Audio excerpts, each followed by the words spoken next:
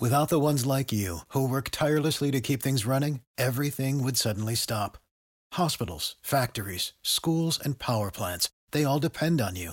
No matter the weather, emergency, or time of day, you're the ones who get it done. At Grainger, we're here for you with professional-grade industrial supplies.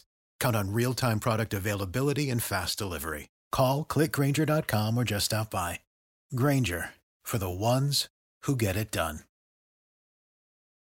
When you need mealtime inspiration, it's worth shopping Kroger, where you'll find over 30,000 mouth-watering choices that excite your inner foodie. And no matter what tasty choice you make, you'll enjoy our everyday low prices, plus extra ways to save, like digital coupons worth over $600 each week. You can also save up to $1 off per gallon at the pump with fuel points. More savings and more inspiring flavors make shopping Kroger worth it every time. Kroger, fresh for everyone. Fuel restrictions apply.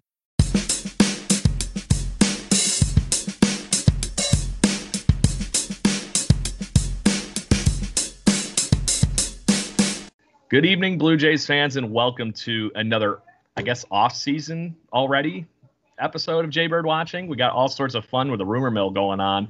Once again, with me on the off-season short bus here, Adam Corsair and Brendan Panikar. How we doing, fellas? Yo, what up? Very good. How are you, Craig? Wonderful. Just having just as much fun going through these rumors and wonder what the hell is really going to happen with this offseason, guys. And I think that right therein lies the monster, big elephant in the room here. What's going on and where is everything going to be going? Because this team is teetering on the edge. But before we talk into that, going like crazy into a playoff run this coming season and picking up where we just left off, let's talk where we were. Guys, tonight is the epic 5-year anniversary of, in my opinion, the 2000 New Millennium version of the shot heard round the world, and that is the Jose Bautista backflip. One of the most ridiculous things that I've ever seen in baseball, with what leads up to the lowest of the lows to what ends up being the highest of the highs for Blue Jays fans. Literally both ends of the spectrum in the course of an hour and a half? Yes. Yeah, something like that, fellas. But seeing Mr. Panikar out of this group, you were the one that was physically at the game. Give us the rundown, man. The electric, build up from the fact that there were literally beer cans flying through the stadium, and before that to what was the most joyous of occasions. Yeah, no, I'm just gonna get this out there. I've already accepted that I will probably never be at a sporting event that's that crazy and that many mood swings all in one go. It was insane. Like, I know in the past, when I've been on Adam's show, South of the Sixth, when you still had the Blue Jays aspect of your website and podcast before you went to Raptors, I've gone into detail on that. All I'll say is, for anybody who was able to be there, it will probably go down as the most memorable game for all the 48,000 or so who were there. Just the fact that you had that stupid throwback to Aaron Sanchez on the mound that went off of Shin-Soo Choo's bat. I think it was Odor came in to score, and then just chaos ensues after that because it looks like Dale Scott, the home plate umpire, blows the play dead. So everybody's like, okay, well, we won't do anything or try to get him out. And then they go back and go to the rule book, and it's a perfectly legal play. Odor was allowed to go through and score on there. And then that's when the chaos happened. After the PA announcer went on and explained everything, beer cans started being thrown. People were swearing like crazy. I did not throw a beer can. One of my buddies I was with. Yeah, I was swearing, that's for sure. I was pretty intoxicated at the time, too, being the seventh inning. But my buddy Mike didn't throw anything either. But going from that, where I'm like, of course, this would be the most Blue Jays thing to lose this way possible, to 3 errors from Elvis Andrus, to Sam Dyson coming in for Cole Hamels, and just, I don't know how the Rogers Center roof was able to stay on that night. Like, it was just the loudest thing ever. It was crazy. That's all I'll say. Everybody who watches the videos over and over again, I'm sure, it just brings you back to such a happy time, and it makes you miss that 2015 team. Adam? Yeah. So what makes this special is, obviously this is probably the moment or the series or that season that a lot of Blue Jays fans came to be. I'm sure there are people listening to this or watching this right now that became a diehard fan of this team as a result of that postseason run, or shortly before that in the regular season when David Price came and Troy came and everything. For me, it's one of those moments that you'll never forget. You'll never forget where you were, the mood you were in, the position you were sitting in, the clothes you were wearing, everything to the most minute detail. You'll never forget it. I remember coming home from work because this came on. I think it was an early game. I think it started around 4. It wasn't game because that's what my story. Yeah, I was driving home, and of course I'm nervous. That whole series was nerve-wracking. Let alone, first of all, it's a 5-game series, right? And the Rangers came up, I think it was 0-2. They won the first 2 games. We take the next 2, and we come back to Toronto, and Stroman started this game. Yeah. And he's coming off an ACL injury, so you don't know what you're getting here. And just everything, the build up to everything about it was just so crazy. And I remember coming home clutching my jersey, and my wife knows that when it comes to baseball and when it comes to the Blue Jays, and this is indicative of all baseball, we're very superstitious, right? And she's like, where do you want me to sit and how do you want me to sit? And I just remember saying, sit over there and just let's go on this ride. And like you, Brendan, I remember after the top of the 7th, I'm thinking, of course, this is how they lose. Of course, this is what happens. Of course, the Blue Jays end up losing this because of some weird, obscure rule that no one has ever seen in their lifetime, and we probably won't see that again. We probably will never. Buffalo Bills fan think this. Yeah, that's true.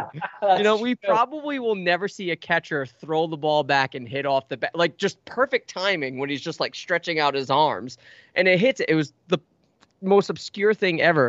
And I'm thinking to myself, of course this is how they lose.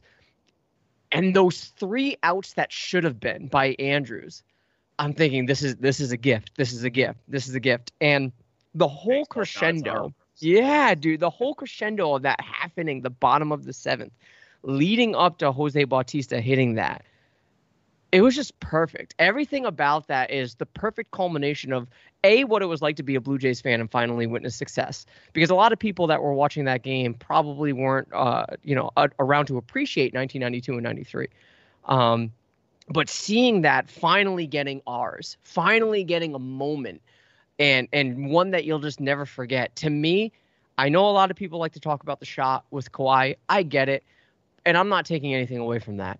But that was by far the best sports moment I've ever had in my life. Ever had. That's including the Raptors winning the championship. This still tops it because this was first, and the Blue Jays, it was a long time coming for them to get to this point. So for me, it's one of those moments that I will never, ever, ever forget anything about it. Yeah, and that's exactly it, as I get an extra fan here from the peanut gallery. So I think the craziest thing about this whole thing is when everybody was examining the rule and how the Sin Shu Chu thing, takes place and Runador runs in the home plate and everything. But did anybody notice that he was so close to holding that bat out into the actual strike zone? And that never really became a part of the talk. If it's literally this much over into the plate area, that is actually a dead ball. We got screwed by like this much, fellas. Literally. There's really no other way of saying it. So to see that like literally happen, and the baseball gods kind of give us the finger there for a minute, and then all of a sudden all the errors, it's like, okay, maybe this is a 50-50 and we still have a chance. And then you see who comes to the plate.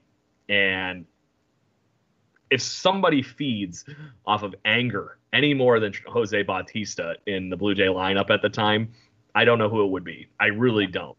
This is a guy that got thrown at how many times, and then literally the following pitch or the following at bat just says, yeah, that's right. Yes. and tease it up off of the windows, It's just how it is. It was just very fitting, and what a way for Jose Bautista to solidify, because he didn't have that moment, never really had the opportunity to have that crazy moment, fellas.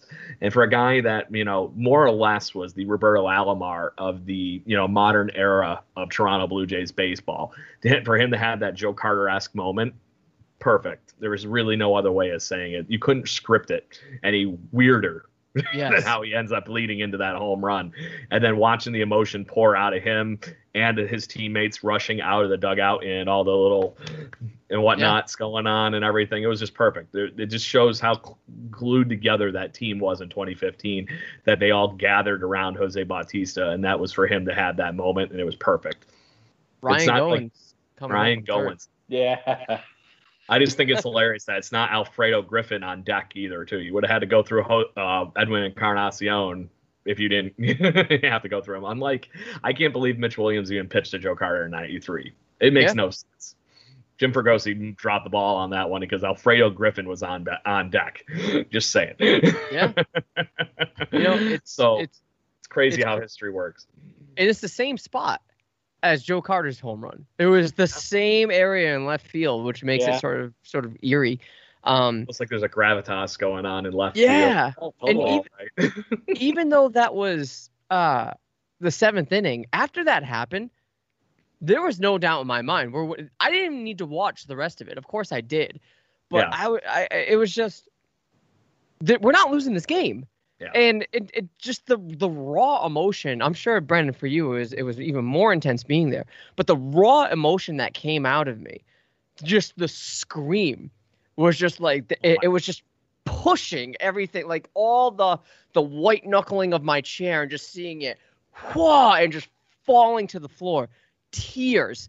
And I just knew I will never witness anything this great ever again. I just won't. So, I know you guys know this story, but I have to tell it because I had the weird delayed reaction to all this stuff because at the time we were writing at Jay's Journal. Yeah. And I had as far as my personality and my loves, I had the weirdest moral conundrum of my life that evening. I had tickets to see Alice Cooper and Motley Crue. And at the time, that was supposed to be the end of Motley Crue. They're never going to tour again. And if COVID doesn't happen, that might have changed facts. But right now, I'm still one of the last people to see Motley Crue play live. So that night was the same night as this game. And I was in a bar at Pearl Street, which I know Brendan has been to and has enjoyed with me. And I'm sure Adam will venture to at some point in his next Buffalo trip. Sure. But I'm sitting there goofing around, having beers, eating German food, and having a wonderful time watching the game. And I'm starting looking at my watch. I'm like, okay, well, we're going to miss Alice Cooper if we don't go now. So I start turning my phone off. I'm like, I'm not going on a media blackout until the end of the game. I'm recording the game at home. I'm going to watch it when I get home with no interruptions, which is hard to do when I'm a Blue Jays baseball writer at the time. So we're getting ready to leave the bar. And that's when the little Russell Martin toss happens. It was like, oh my God, how can I leave? So I ended up staying for longer than I had thought, but it wasn't going anywhere. It was just dead silent and screaming and beer can throwing and all terribleness for like 45 minutes, wasn't it, Brendan? Oh yeah. It was a good time before anybody finally got back to playing. So at this time I went to the concert, had a great time from what I recall. Nice. And I got home and I turned on the DVR and I just fast forwarded all the way to that point. I continued to watch literally the minute that I, picked up. I watched the rest of the frickin' terribleness, and then I continued to watch the game. About an hour later, I literally wake up my wife, neighbors, kids, everything as I'm like cable flip. Oh my God. So I just thought it was crazy that I had to be able to make that story like that. That it was perfect. Like I said, I was so glad that if I was ever going to go on a media blackout for something, he picked the right thing to finally have that same moment that everybody else had because I didn't have any clue. And then I finally, so that home run happened and I finally turned on my phone and saw everybody celebrating because like you, Adam, I knew as soon as that happened, I'm just seeing Cole Hamels sitting there like, the game was over. There was no wind left in that sail. That thing had been sunk and left for dead. And the Texas Rangers dugout, done, over with. Over. It really felt like all those years between playoff appearances, the night the Joe Carter walk off to when they finally got back, just feel like all that was just erased and gone. It's like we're moving on from this playoff drought that everybody was making fun of us for. Or even if they weren't making fun, we were always on these lists of the most active playoff droughts in each of the big professional sports leagues. Now it's the Mariners, thank goodness, since we've made the playoffs 3 times since then. Yeah. And back in like 2008, 2009, Blue Jays had flirted with the postseason with the new format. They obviously would have made it with a second wild card. I think they would have made it once or twice. But regardless, I always dreamt, whatever I would dream about the Blue Jays in my sleep, that they would go to the ALCS at least the first time I saw them in the playoffs. So after that home run was hit, I'm just like, going to be done after 5 games, and we're going to get more. We're going to get a full 7-game series here against whoever we play next. And so after the game was done, I think we went to like 3 different bars because all of them were packed. People that weren't at the game, all the condos that are around there, as you guys know. Party on people, the streets. Oh yeah, nice. Like right along Bremner to Spadina was all shut down. People were just running around there. But by the time we were able to finally sit back down at a bar and watch Houston and Kansas City to see if Game 1 of the ALCS would be in Toronto Friday night or if they were going to Kansas City, I just like, okay, now I can enjoy this and watch this next game and they're going to play. And when we got there, Houston was still up, right? They had a 7-2 lead, I think it was, and it was Kansas City who came back, I think, in the 6th or 7th inning. If the Blue Jays played the Astros, that version of the Astros, I would have no doubt in my mind that they would have won that series in 5 or less, maybe even 4. Just with the way the Astros were back then, a lot of swings and misses in their lineup, a lot of young guys. After it was Kansas City, I wasn't upset because I knew that 2015 team, like I'm sure you guys did, just felt like a team of destiny. And a team that should have won the World Series. They were by far the best team after the trade deadline in American League, National League, whatever. After it was Kansas City, it's just kind of like, okay, they're hot. They got to this spot last year and got to the World Series and almost tied it and won it. And now they're going to be extra hungry. So like, let's see what happens here. I still thought they were going to win, but Houston would have been the team they could have mopped the floor with. Angel Hernandez be damned. Yeah. Remember it was in the regular season. It was shortly after, or maybe before. I think it was after Price was traded to the Blue Jays, and there was a bench clearing brawl between the Royals and the Blue Jays. And my buddy's a Royals fan, and I said, "That's going to be your ALCS. I promise you, that is your ALCS. You watch." And it happened. And I remember saying to my wife, I said, "We can beat them. Oh, yeah. We can beat the Royals. We can beat them." And, you know, obviously a lot of things came into the reason why we lost that series. It starts off with that kid who reached over the fence. You're still public enemy number 1, buddy. But, you know, Bautista just being so, I think he hit a foul, but it was a long home run-ish foul. Isn't it the one that went over the pole? Yeah, it was. I was literally thinking, okay, we have a shot here. Pompey at third base. I'm thinking to myself, we can still salvage this. And to this day, and you know, you can call it sour grapes, you can call it me being a baby. I think it was a ground ball to third. Yep. And they threw it to first to get Bautista out. I turned it off. I did not want to see that final out. I was like, I will not witness this, because there was a part of me that was just, I don't want to let this go. Like everything about that season and that trade deadline and that postseason, it was just, even now I look back on it super fondly, even more than 2016, because it's just, I will never have that sort of experience with the team. And, you know, it makes me wonder, you know, and Craig, not to hijack hosting duties here, but it makes me wonder, you know, you talked about how the city of Toronto responded. I mean, obviously we were all witnessing the Raptors and the craziness in the streets. What was crazier?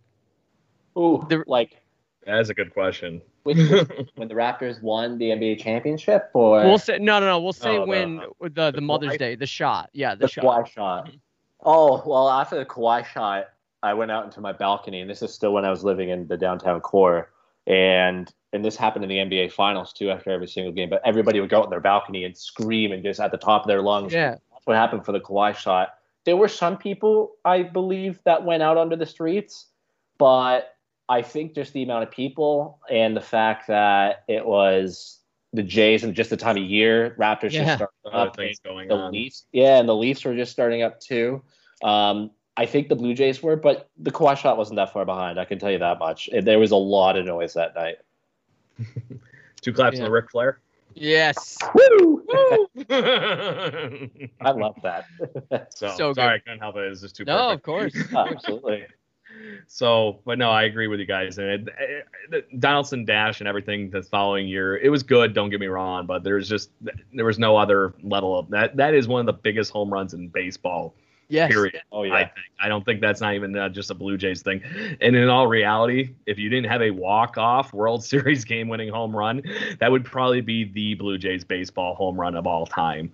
And Sure. I just think the only argument you really have on that whole situation is there's literally only been 2 World Series winning home runs in baseball history. And one of them is literally called the shot heard round the world because the little Pirates beat the Yankees and then Joe Carter. Yeah. It started a culture war, and that's not even hyperbole. It started a baseball culture war. Can you flip a bat? Literally, this is what it was. I think Goose Gossage was like, "That's disrespectful to the game." It literally started a culture war. It started the let the kids play movement. Yeah, It totally did. Bautista was made out to be an enemy, while Tatis Jr., when he flipped his bat, everybody was like going crazy. It's like, oh my God, that is amazing. Yeah. And even MLB's social media was trying to compare that with the bat flip. It was like, it's not close. No. It's not the same. Like, it looks similar, but it's not even the same emotional level at all. No. Not at all. There's nobody in the stands. I'm sorry to say that. Yeah. That roar on those videos for Jose Bautista that you hear is still, even in the videos, it's not like anything I've ever heard in a video before. On any baseball thing. Yeah. The camera's shaking, the floor's shaking. I don't know how Brendan is still here because we always hear there's problems with the foundation of the Rogers Center. It's a concrete because of that night. It's a concrete dome. A concrete dome was shaking, guys. Like that's amazing. Oh, I recalling something right now. There was a show, a podcast. I think Donaldson, a member of TFC. I want to say it was Josie Altidore. And Bo Bichette. The 3 of them were on a podcast. I might be wrong on the TFC player, but definitely Donaldson and Bichette. And they were going back and forth on that bat flip and talking about it. And Bichette's like, yeah, from everything I've heard, is like you can hear it from like 2 miles away or whatever. And Donaldson comes in, but also the TFC player, I think it was Josie Altidore, says from that night TFC is playing, you could hear the Rogers Center from BMO Field. And BMO Field is a little, I believe, I want to say a little bit more than 2 miles from the Rogers Center. It's not you close. Can hear it. It's not close. No, it's definitely not. It always feels like that stretch of highway whenever I visit takes a good hour. Oh, yeah. Because it all comes into Spadina or wherever, or Young Street. Yep. I know what you mean. So, but good stuff, fellas. I don't want to take the whole show over with a bat flip anniversary, but we could. I don't see that. Maybe that's just going to have to be a whole thing because we already did a home run talk one last offseason that we'll have to re-air, I guess, now. But we'll do a 2015 versus 2016 Blue Jays debate. We can even throw in the 2020 Blue Jays. Love it. What we like, what we don't like. There you go, Mr. Host, for that week. It. Hey, there you go. I won't do it next week, but that will definitely be a later in the off-season one. Yes. All I heard is I got to start a to-do list on our Teams thing so we actually can remember this crap. Yeah, I know. love it. Note to self. Yes. So, first, fellas, I wanted to see we're talking playoff baseball now for a minute. I just want to do a quick gloss over and more or less to say, thank God the Yankees are dead. So, I know you guys had mentioned that the 2015 Astros might have been easier to beat for the Blue Jays, but they weren't banging on trash cans yet. I know that we're all hoping and praying that they go down here to the Rays, maybe. What are your guys' opinions on that one? Are you rooting for the newfound Astros, or are you rooting for the Rays, which are the team that are in our own division and knocked us out of the playoffs in 2020? Brendan, you want to start? Sure. Okay. Sorry, I saw you coming. No. I have a feeling it's the same. Yeah, I'll be honest. I didn't want the Rays to win at all in that series. I think I said it a few weeks ago. Just go back and look from like 2012 or whenever they officially became the Rays and dropped the Devil Rays. Ever since then, it's just been terrible, terrible losses forever at Tropicana Field against the Rays. Just the stupidest stuff, which is why they just frustrate me so much. Because we saw in that 2-game playoff series in Game 1 when they only lost 3-1, in other games throughout the regular season, 2020 or just a regular full season when you play them 19 times, how beatable they do seem. Because there's no superstars on the Tampa Bay Rays. They have some stars for sure. Like we've seen, Tyler Glasnow is fantastic. Blake Snell is fantastic. They got really good. But the Blue Jays have struggled so much more against the Rays and lost in probably so much more heartbreaking fashion than they have against the Yankees.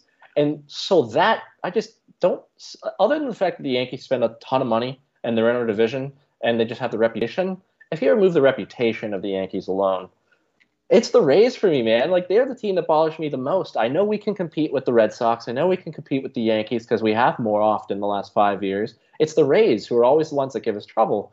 So when you look at it now, the fact that they've gotten through, it's like, okay, fine. Like, I mean, I'm not upset that the Yankees are gone. I'm not upset that the Rays have moved on. I would have preferred the Yankees, but yeah, I don't want the Astros to win, so I'm fine if the Rays sweep them and move on this evening.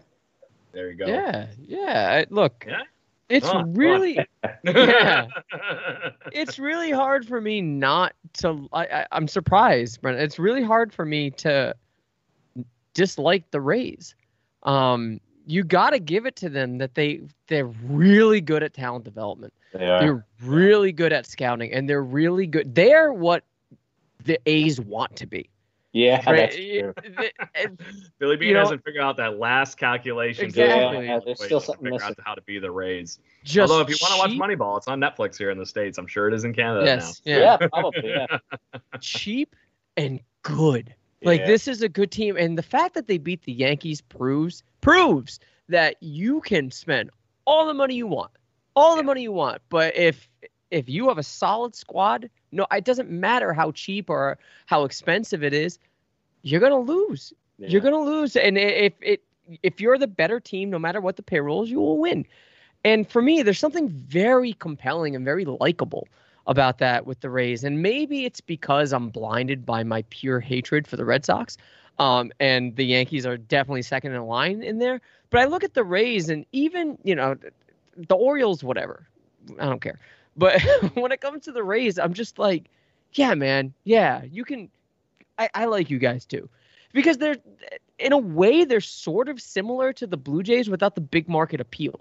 Right, without the strength of an entire country behind them. It seems like the Jays are sort of, I don't want to say mimicking the same sort of structure as the Rays, but they are developing, or at least attempting to develop, in the same vein. And so if you see the Rays' success, you want that for the Blue Jays. You want that to be sort of mirrored in process with the Blue Jays. So it's really hard for me not to like the Rays. I enjoy watching them play. Except when they beat the Blue Jays, I obviously don't like that. But outside of that, seeing them beat the Yankees, I hope they sweep the Astros because it's perfect for them to have that capped off with their season as a result of everything that's happened previously. And I want to see them go to a World Series. It's only happened once with the Rays, and it would be really fun to see them win. I like seeing the small market teams win. And Atlanta's sort of a big market, and they do spend a little bit. The Dodgers, we know they spend a lot. Just a touch. Yeah, just a touch. And it would literally be, what was it, the Moneyball at the beginning of the movie? They compared the dollar amounts of the Oakland A's to the Yankees at the time. Yeah. It's literally the same equation, David versus Goliath, as far as financials are concerned. And it's insane. Yeah, and imagine if the Rays beat the Dodgers. First of all, it's terrible news for the Dodgers. Terrible, because if you can't win against the cheapest team in baseball, you got to at least blow it up now. It's got to be a consideration. It's got to be a consideration at this point. Build a team around Mookie Betts because you just paid him. Yeah. All day. But also, if the Dodgers do win, it's a nice little tie-in together with the Lakers and stuff, and LA is going to be really happy. But in that regard, I would just like to see Tampa Bay win it. I like seeing the little guys win. Yeah. 2020 feels like the kind of season the Rays would win a championship. Yes. It really does. Now that I think about it, I think Well, why? Because it's short and sweet, just like the payroll. Look what I just want an ad campaign. You can be cheap and successful, which I don't.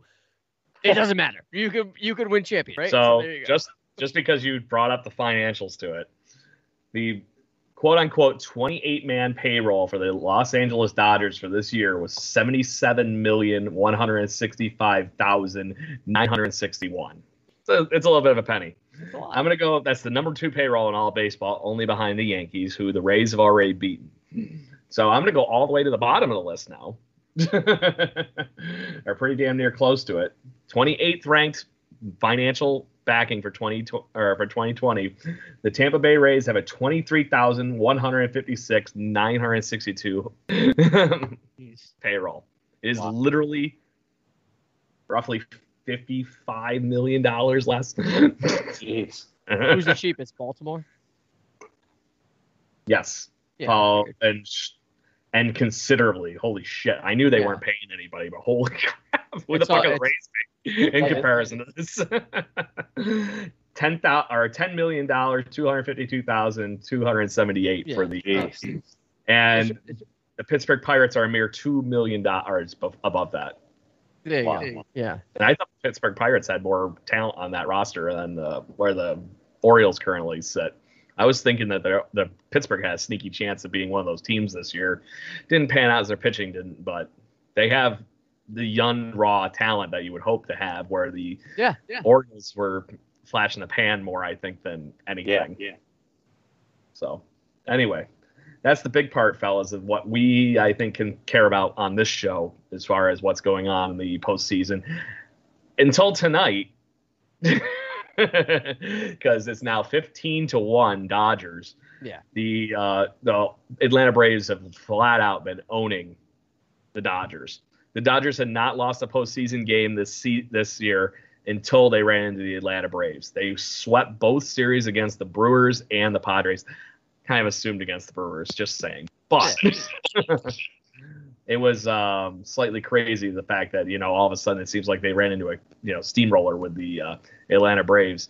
Adam, it's nice to see that maybe somebody with some Blue Jays connections might have a chance to get in the World Series here. The Alex Anthopoulos Braves era is apparently in full swing, and actually until tonight, like I said, derailed slightly, but they're up 2 games to probably 1 after the close of business tonight.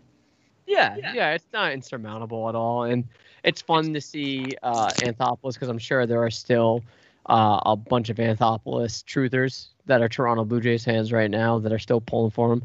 Yep. I don't necessarily consider myself a truther, but I do consider myself a fan of Alex Anthopoulos because, he was always class. Just the way he carried himself was respectable. So obviously I want to see him succeed. Obviously, this is a terrible score right now. You never want to be down by 14 runs into the 5th inning. But there's one guy that doesn't have a hit on this lineup for the Dodgers right now. I think it was Chris Taylor. Oh, geez. Okay. One guy. Yeah, and you just take this as a practice game for the rest of the way, unless you can pull out a crazy comeback, which would be awesome. It'd be nice to see him march into the bullpen for the Dodgers a little bit, but I don't think it's going to happen. No, I just think, look, I know I predict. Probably in an inning. Yeah. Still going. That's crazy. I did predict a Dodgers-Rays World Series, and I still sort of lean towards that despite the 2-0 deficit that the Dodgers are facing in terms of games. But it wouldn't surprise me if Atlanta took this. If it's Atlanta, Tampa Bay, I'm leaning heavily on Tampa Bay. I think they can win it for sure if they face Atlanta. You guys remember my prediction?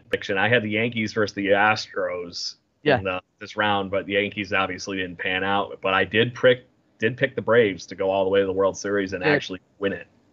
Yep. So there was something about the whole fact that their offense all of a sudden right now, until this evening, and it still could come out, has been on fire. And the pitching has been just enough. Maybe that spells to win. I don't know what's going on all of a sudden with the Dodgers with the Atlanta Braves. They have their number right now. Yeah. Until this evening, that's one thing, but they do have the reigning MVP in Cody Bellinger, and he's batting 6th. Yeah, that's just weird to me. But there's a lot going on, I think, right now for the Braves to be able to do something proper. But if this is what's going on in the Dodgers ballpark right now, all of a sudden, it wouldn't shock me all of a sudden if this is a 7-game series. Really? It's going to be. The Dodgers looked lost the first 2 games to me. And if this is the wake-up call, Urias has looked really good on the mound, and now that they don't have to pitch him, saving the bullpen, unlike in the other series, which we saw, which was the Yankees' complete downfall. Them trying that you can't outraise the Rays was the Yankees' problem. That's a good way to put it. That's the only way you can put it, I think, because Debbie Garcia pitched one fucking inning. Yeah, that their bullpen was completely screwed for the rest of that because of that one move. And I don't think there's any way. The Yankees shot themselves in the foot, can't outraise the Rays, and there you go. So they should just put everything out there like they normally would and played old school baseball against the Rays. I think is really the only way to beat them, because the Blue Jays did try to do the same thing, and the same shit happened. They're crafty. They're crafty, man. They're like I said, they're a scrappy young team, and what I like about them is the flexibility and the fact that they can change up their game plan. They're unpredictable, which is why I think a lot of the teams that are left, the three teams that are left besides them, are going to have a difficult time. I really do. I don't think that the Rays are going to be something that a team's going to necessarily steamroll. Put it this way. If it is Dodgers, Rays, or Atlanta Rays in the World Series, I don't think that either team is going to put up 15 runs on the Rays at all. Their pitching is way too good. Not in that bullpen either, because you're talking even just the starting rotation's good. Everything, the whole thing. Yeah. My biggest worry about them is still being able to hit. Yeah, if they run into some good pitching on the other side, which the Braves are lacking a little bit right now, but if they run into the Dodgers, that could be a problem for them. If they can't score, manufacture runs like they did in Game 1 against the Blue Jays, and they have a team that can hit offensively, then it could be ugly, but we've seen the Rays do it for years. It does not get ugly with them. Rarely do they ever look foolish in a 3-game series, in the playoffs, a 5 or 6, 7-game series. So I think that they have a good chance for sure. So you guys want to stick with your predictions, or are you changing what we got here now? No, I'm sticking with it. Rays, I think. I can't remember who I think I had the Yankees in the World Series, and I can't remember who I had them playing. I know I jokingly tossed out the Marlins because they had never lost a playoff series the other day. Yeah, so that's what it was. Just talk up a lot. Marlins because you wanted to see the Battle of Florida. Yeah, like the two least cared about baseball teams, and that's evidenced by their attendance under their own circumstances. I don't know how the Rays TV ratings do every year. I never see that number. No, I always wonder, because I would think that you would still respect the home team, but just the commute to that ballpark. Oh, being a person that's done that commute before, it blows. Same. It takes like an hour and a half to 2 hours on a very busy day, traffic-wise, from Tampa. If you go leave from downtown, it's crazy.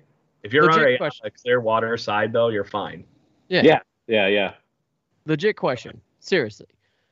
If there was no pandemic and the Rays won the World Series, legit question. Right. Not even trying to be funny. Mm-hmm. How many show up to the parade? Seriously. Oh. 1,000? 1,000 at best? I'm serious. Enough to fill the Trop. No, I don't even think so. Like, where would their parade even be? That's because what I'm saying. At St. Petersburg, like, it doesn't feel right for them to go downtown Tampa. And even then, like, do you end up at Raymond James where the Buccaneers play or somewhere else? So I'm thinking 1,000 tops. At least Raymond James is on that side of Tampa. Yeah, it's by the airport. Where the Lightning play is actually literally in downtown Tampa, and it's a beautiful arena. Yeah. So, but I don't see them marching through that area of town. And there is nothing around that ballpark in St. Pete to even have fun at. No, I know. How many diehards do you think there are? Serious question. How many? Couple hundred? Yeah. I have a good one for you. How many of those cowbells do you think you gave out while they're down there? Because that's like their normal giveaway. Do you think 10,000? No, less. Oh, you mean total since they started? Maybe. Yeah.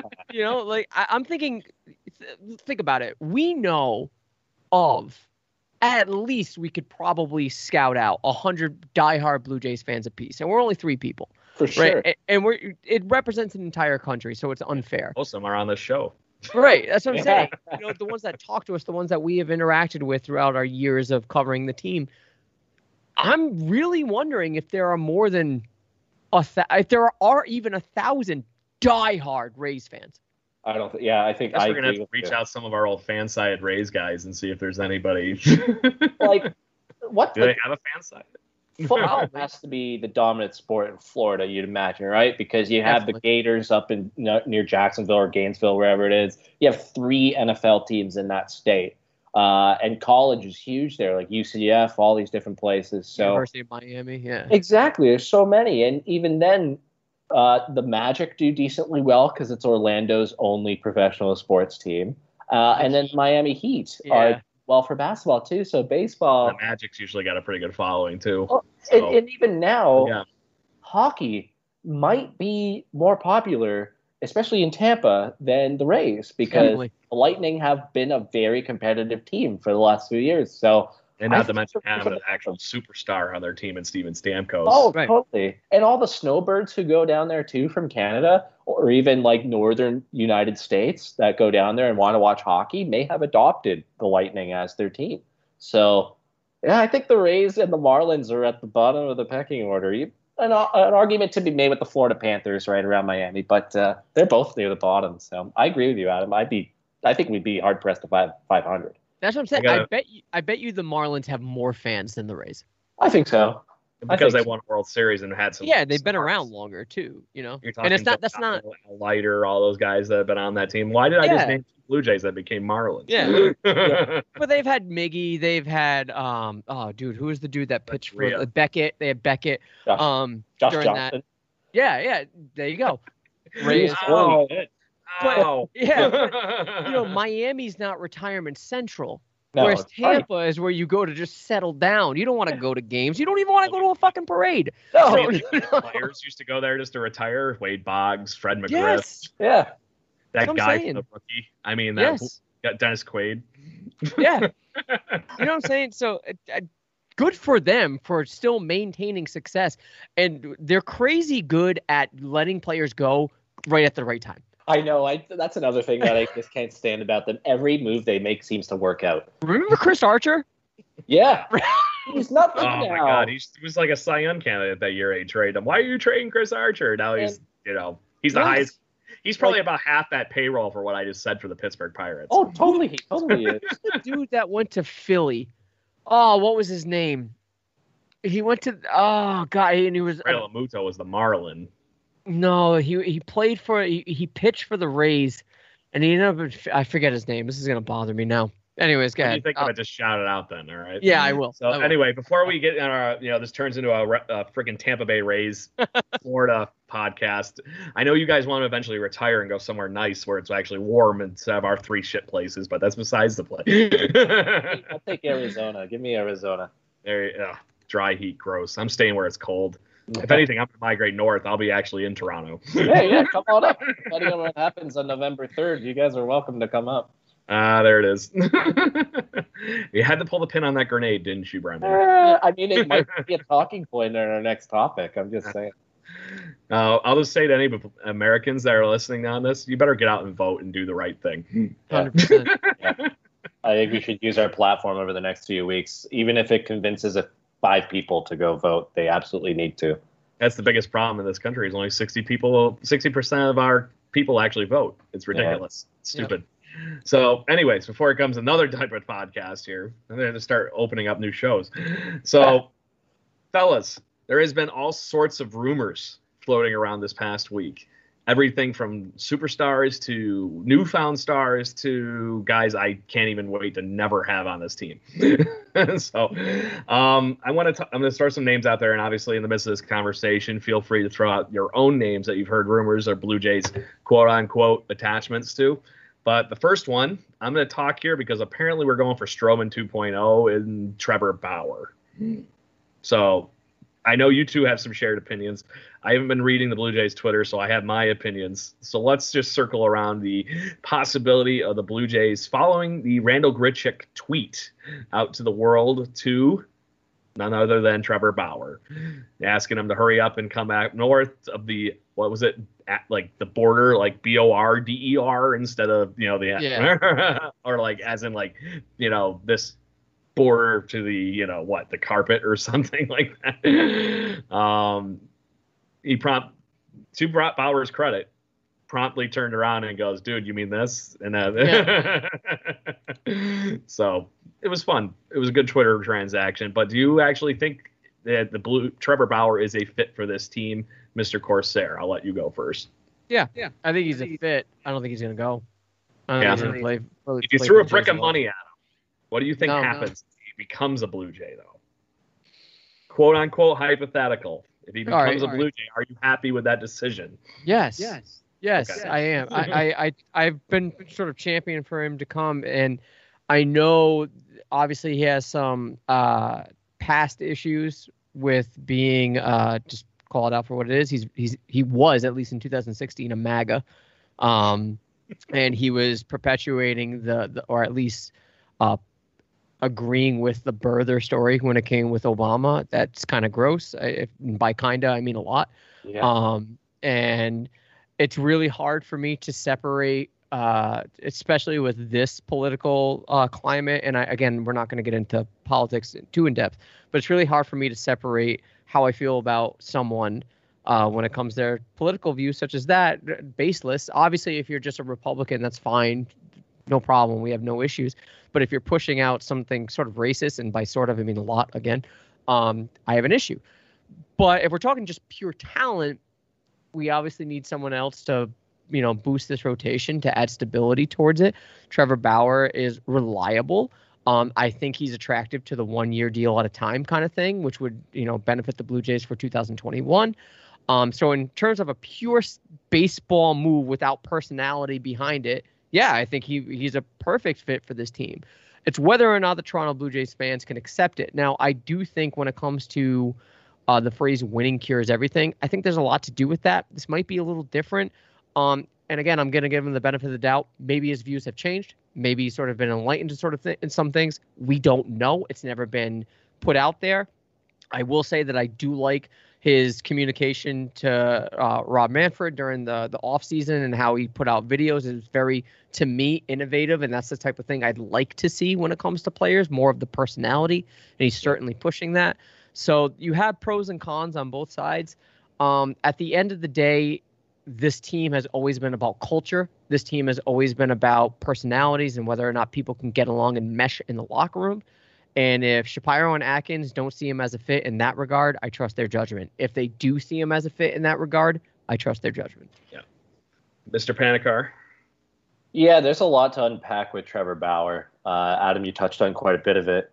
I'll say first and foremost to formulate my opinion. And I wasn't trying to pick a side yesterday because Blue Jays Twitter was pretty divided yesterday. Some people were like, let's go. Like, fire, whatever. Yeah, there's a lot of different opinions, and I respect all of them, regardless of what side of the spectrum we fall on. I'll first start by saying this. Like, yes, 2016, he made his political views very, very well known. Like, it wasn't, he didn't even hide it. He was very much pushing Trump for president, and he hasn't done that in the last 2 years. He's definitely kept that quiet. Maybe he's grown up as an individual. Probably not, in terms of his political views, but out of sight, out of mind.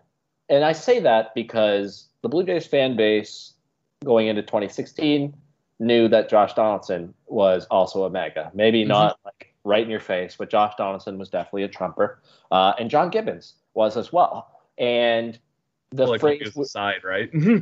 side, they're celebrated as heroes for that era of Blue Jays baseball. John Gibbons, nobody has anything bad to say about him. Nobody ever brings up the fact that he is a Trump guy, even though I'm pretty sure he's openly admitted it when he's been asked about it. And same with Josh Donaldson. So from that perspective, I think if Trevor Bauer comes out here and he does sign here and throws a complete game shutout in the playoffs, everybody that will get swept under the rug, and people will maybe view him like they did Donaldson and Gibbons. The one aspect of what he does on social media that I don't like necessarily is he does seem to call out women quite a bit when they attack him, and it only seems to be women that he replies to. So there are people who didn't like the fact that he doesn't seem to be the greatest towards females. However, the only counterpoint I see to that is he has hired a woman agent, one of the first in baseball, and he said openly, anything to help women grow and get more into the game of baseball is good with me, and that's his agenda. So again, maybe that's a bit of a sign of growth.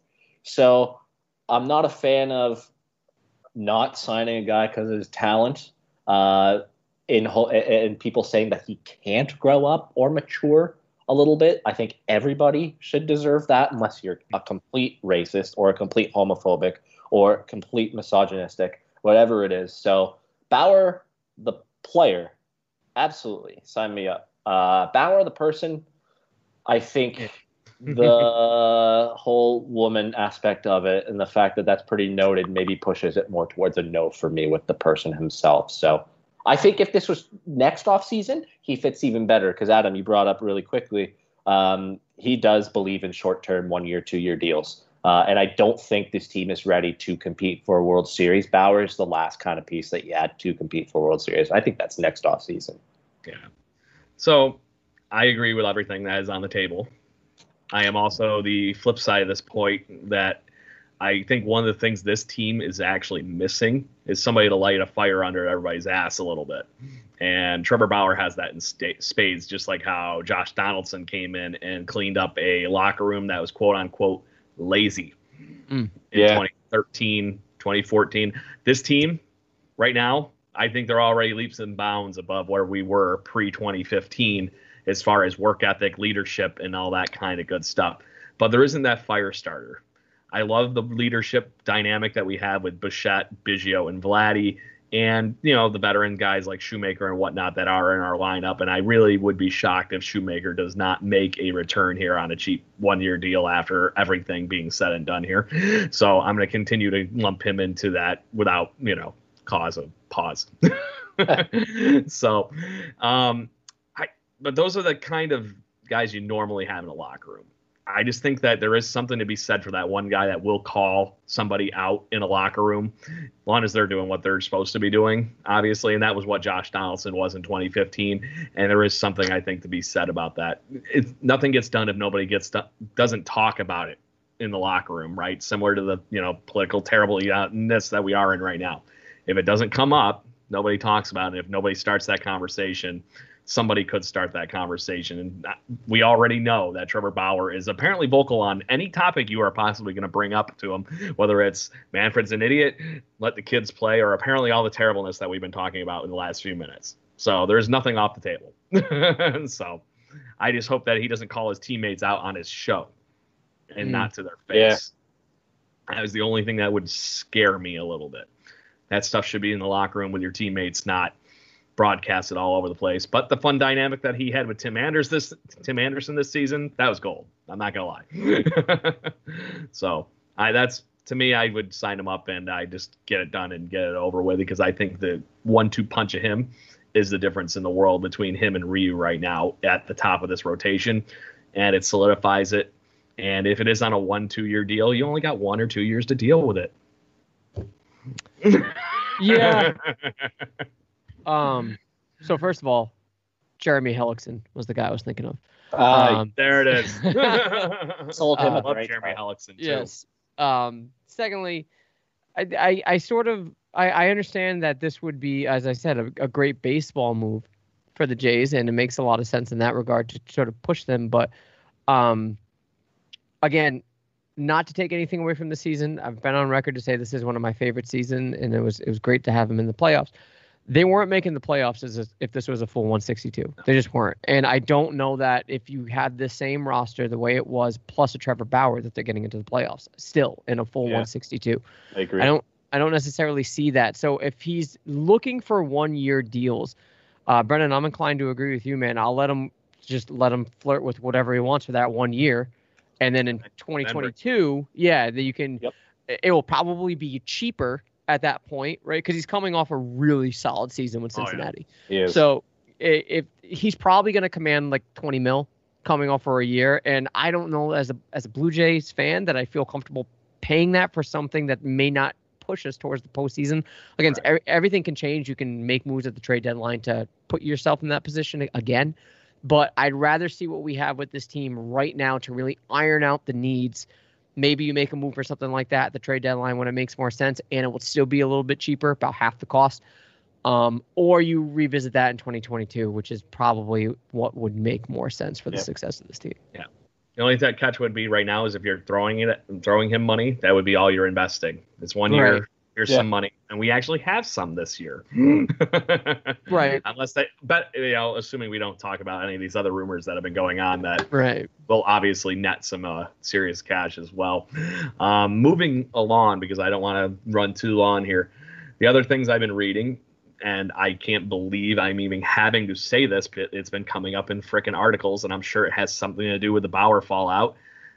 Marcus Stroman reunion. It makes me honestly sick to my stomach right now. And from all the shaking heads, I'm assuming I'm just going to skip this topic and move right along. It's just a no for unless me. either you want to really do it. I mean, it's a no. Yeah. Yeah, I don't think so either. Especially he won't sign here with Shapiro or Atkins here either. I wouldn't be opposed to it if he was open to it, but nah, I don't want to do it again. I'm good. Did he get hurt this year, or did he flat out just say I'm not doing it? He got hurt. Yeah, it was both because of the injury. He just said, yes. Okay. I couldn't recall, but for some reason I was like 50-50. And now that it makes complete wide sense why I was 50-50 in it. Next one, and like I said, I cringe at this one too. There's been a bunch of articles in the Blue Jays Twitterverse and whatnot lately about the Blue Jays needing to go after George Springer. Brendan Panikar, I'm going to let you go after this one first, as I just gave Bauer to freaking Mr. Corsair. All good. Honestly, I didn't hear much of Springer during this 60-game season. I'm going to pull up his Fangraphs page right now so I don't miss. Usually not hearing about a person that's supposed to be the guy that's your poster child of your team. Mind you, Remember, George Springer, poster child on Sports Illustrated, and it said what? Your 2018 World Series champions? Yeah. And he banging on trash cans, apparently. Looking at it now, he actually did have himself quite a good season in 2020. He was almost worth 2 wins. I'm not sure where that would rank him on the Blue Jays outfielders. I think he would probably fall behind Teoscar a bit, maybe, because Teoscar had a fantastic season. I don't know. I really don't think that they will pay what it would take to get George Springer. And I think they're quietly very happy with the state of the outfield right now, because you saw how Lourdes grew and had himself a great year. Teoscar Hernandez was a star, to put it bluntly. You're getting above replacement from Grichuk. And yeah, exactly. His defense alone will get you above replacement level. And adding the fact he wasn't horrible offensively, except for the latter half of the season. So I do think that they're going to be content with those 3 moving forward. Now, if you want to get crazy and trade Randall or sell high on Teoscar, which I wouldn't want to do. But if they did feel so inclined, then absolutely bring in George Springer. But I do think there's a guy out there who's a better fit, which we can get into later. I'll let you go with that right after we finish this piece of the conversation. Yeah, sure. But just to put this in perspective, as far as the, what eventual payday for George Springer is going to be, they're not going to look at what he's done this year, which is, like you said, been a 2 WAR, but they're going to look at the ridiculous 6 WAR he put up last season with all the cheating and everything going on and all that kind of stuff. My biggest thing is I don't want my team investing in a guy that was even associated with that whole thing. I just don't even want to deal with it. It's not worth it to me, and I feel like I'm overpaying because of that cheating, because the numbers are inflated. Yeah. I don't know. Anyway, go for it, Adam. I can see you chomping at our process. Yeah, it depends on the cost, and I think it would be relatively high. But I lean, again, more towards Brendan, saying I think the outfield is decent the way it is. It obviously could be better, but it's pretty good. It exceeded our expectations, as we've noted. I assume that they're going to try to extend Teoscar Hernandez, which is, again, we've discussed before. That's pretty much the most urgent thing they should do in terms of the current staff. I'd rather go after Peterson, honestly, if we're going to look for outfield help. Yeah. I think it would be cheaper. He's championship pedigree, or at least, NLCS championship pedigree. But I think he makes a lot more sense. I know he's not really that great against left-handed hitters. I mean, pitching, but if we're going to go for outfield, I'd rather do that. I just kind of like the way our outfield is shaping up the way it is. And again, if they're not going to trade Randall Grichuk, I think that's what you have in store for it. So it's obviously, if we're adding depth pieces, neither of those options are depth pieces, right? They're not 4th outfielders, and they're not going to sign to be a 4th outfielder. So that's going to be the case. I'd rather just have Jonathan Davis play all day, every day. That's what I'm saying. Worst case scenario, defense, the runs he prevents are infinite compared to what he might get, on offense. Right. But at least you got that piece of it. But Brendan, I know you got somebody on the tip of your tongue as far as rumor or who you'd like to see him go after. What are you thinking? Yeah, no, I've seen people toss this name around quite a bit, and I'm not opposed to it at all. That's Michael Brantley. He's not a spring chicken by any means. He will be 34 next season.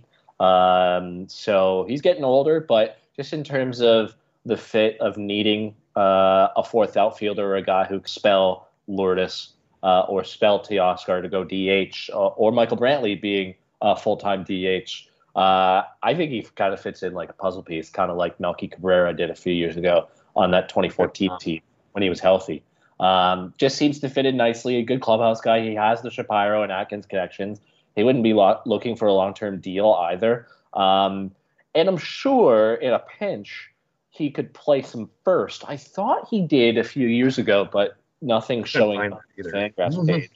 I thought he did. But yeah, I think Michael Brantley, just with the Shapiro and Atkins connection, he's on the downswing of his career, but still a very productive hitter, would be very, very good to add. And if it's not him, the other guy I've seen people throw around, and this would be bouncing or banking on a bit of a bounce back, is Jackie Bradley Jr. I'm not opposed to it. I don't think it would get me excited, but that would be a fourth outfielder, outfielder. Where Springer is, I mean, it's not Springer. What's his face? We were just talking about Michael Brantley he'd be almost an everyday player, and he'd be very productive. Yeah. The nice thing I like about Brantley is one way or the other, he's going to hit. Yeah, Jackie Bradley, I don't know what I'm getting from him. Yeah. I saw him play in the minor leagues, dude, and I never thought in a million years he was ever actually going to make it to the majors from what I saw. He looked like he was completely out of his depth when I saw him playing in New Hampshire when I met Mr. Corsair for the Portland Sea Dog. So it was just, I couldn't believe it. Defense was there all day. But to me, you'd be inheriting another Randall Grichuk or another Kevin Pillar. I don't really see what your upside is with Jackie Bradley Jr. Where with Brantley, one way or the other, I slot him into the DH and spell him a few days in the outfield with some guys. It'll keep him healthy, and he knows how to drive in runs. As the equivalent of maybe having like a Dave Winfield-esque guy in your lineup to be able to just drive in runs and kind of count on in that fifth, sixth spot in your lineup and call it a day. Really is. Are we averse to Nelson Cruz? No. I would love to see Nelson Cruz not at all.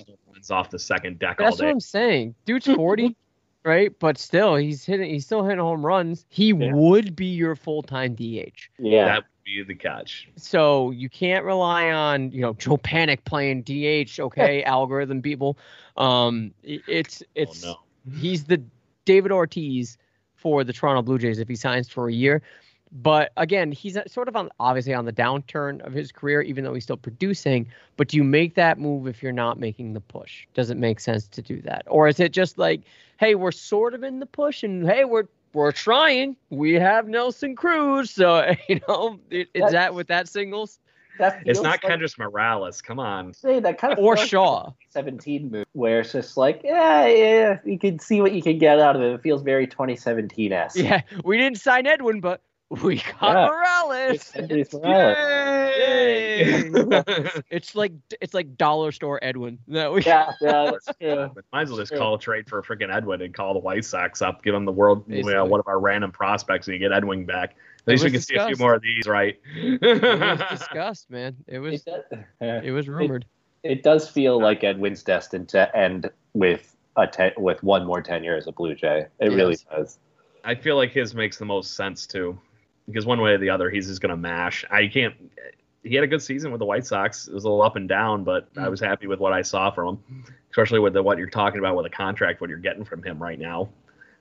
But that's the last piece. If you talk about what we have built around every position right now, guys, and you add somebody like Nelson Cruz or Edwin Encarnacion at the end of it to be that DH veteran guy, clutch, that's the difference between a championship team and somebody that just misses out. So, all for it.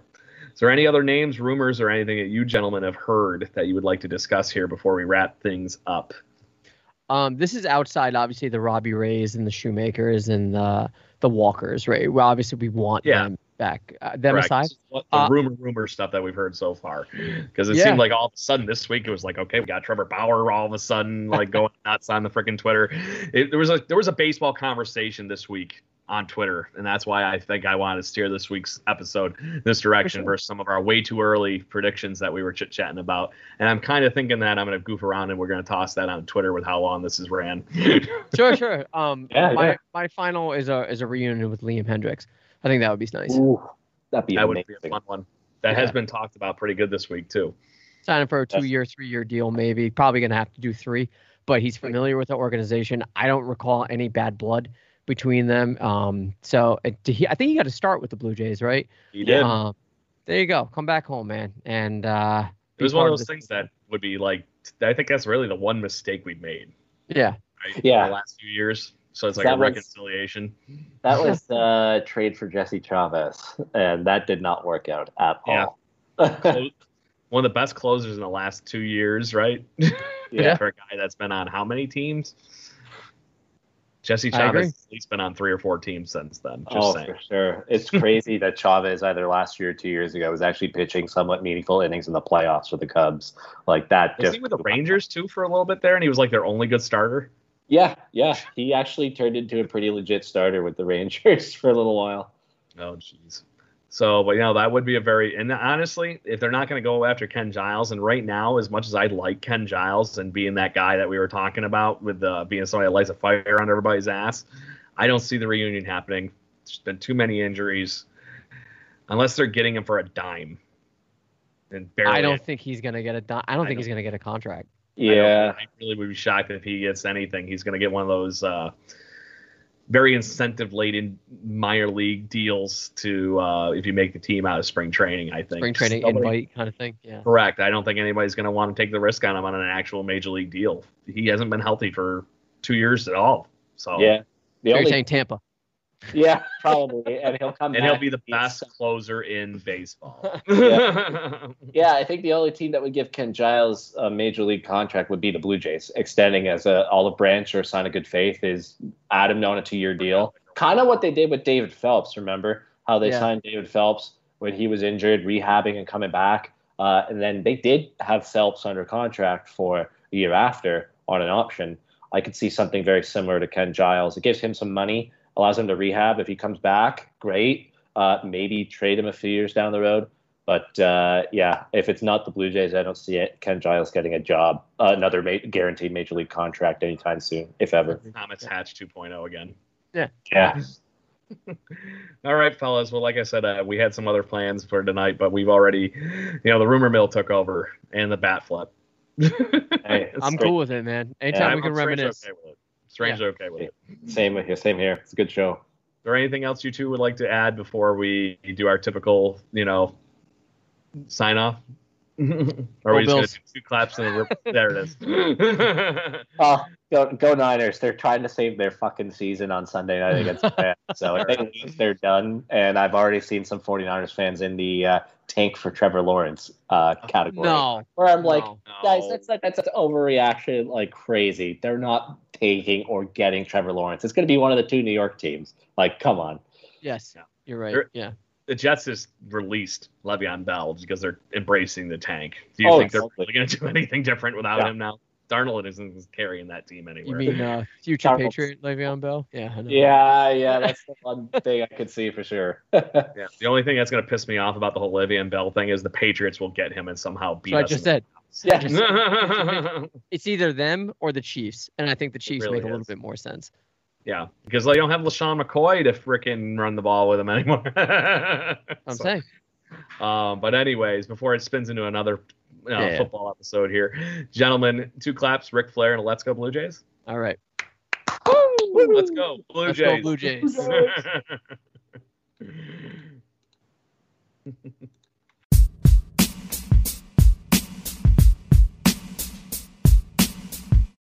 For the ones who work hard to ensure their crew can always go the extra mile, and the ones who get in early so everyone can go home on time, there's Grainger, offering professional-grade supplies backed by product experts so you can quickly and easily find what you need.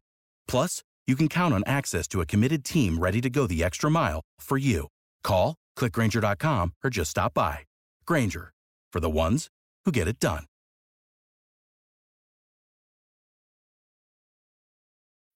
When you need mealtime inspiration, it's worth shopping Kroger, where you'll find over 30,000 mouth-watering choices that excite your inner foodie. And no matter what tasty choice you make, you'll enjoy our everyday low prices, plus extra ways to save, like digital coupons worth over $600 each week. You can also save up to $1 off per gallon at the pump with fuel points. More savings and more inspiring flavors make shopping Kroger worth it every time. Kroger, fresh for everyone. Fuel restrictions apply.